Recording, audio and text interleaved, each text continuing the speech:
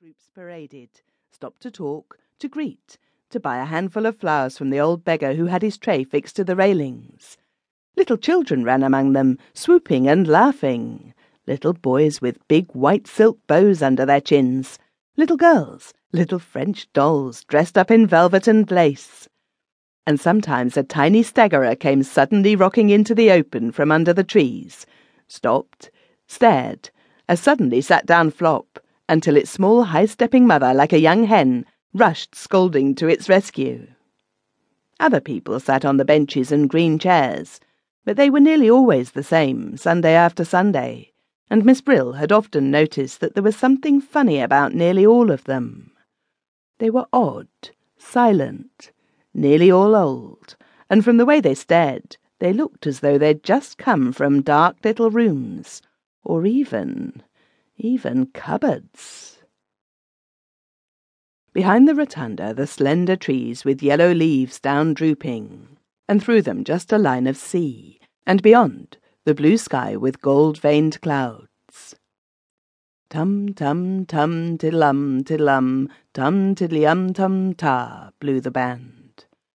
2 young girls in red came by, and 2 young soldiers in blue met them, and they laughed and paired and went off arm in arm.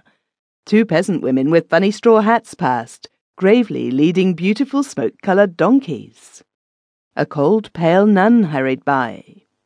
A beautiful woman came along and dropped her bunch of violets, and a little boy ran after to hand them to her, and she took them and threw them away as if they'd been poisoned. Dear me! Miss Brill didn't know whether to admire that or not. And now an ermine toque and a gentleman in grey met just in front of her. He was tall, stiff, dignified, and she was wearing the ermine toque she'd bought when her hair was yellow. Now everything, her hair, her face, even her eyes, was the same colour as the shabby ermine, and her hand, in its cleaned glove, lifted to dab her lips, was a tiny yellowish paw. Oh, she was pleased to see him, delighted. She rather thought they were going to meet that afternoon. She described where she'd been, everywhere, here and there along by the sea. The day was so charming, didn't he agree? And wouldn't he, perhaps? But he shook his head, lighted a cigarette, slowly breathed a great deep puff into her face, and even while she was still talking and laughing, flicked the match away and walked on. The ermine toque was alone. She smiled more brightly than ever.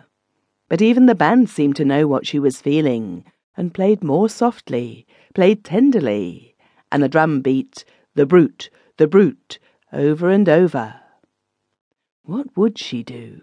What was going to happen now?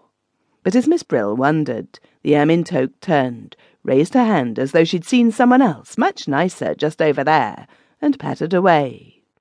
And the band changed again and played more quickly and more gaily than ever, and the old couple on Miss Brill's seat got up and marched away, and such a funny old man with long whiskers hobbled along in time to the music, and was nearly knocked over by 4 girls walking abreast. Oh, how fascinating it was! How she enjoyed it! How she loved sitting here, watching it all! It was like a play. It was exactly like a play. Who could believe the sky at the back wasn't painted? But it wasn't till a little brown dog trotted on, solemn, and then slowly trotted off, like a little theatre dog, a little dog that had been drugged, that Miss Brill discovered what it was that made it so exciting. They were all on the stage. They weren't only the audience, not only looking on. They were acting. Even she had a part and came every Sunday. No doubt somebody would have noticed if she hadn't been there.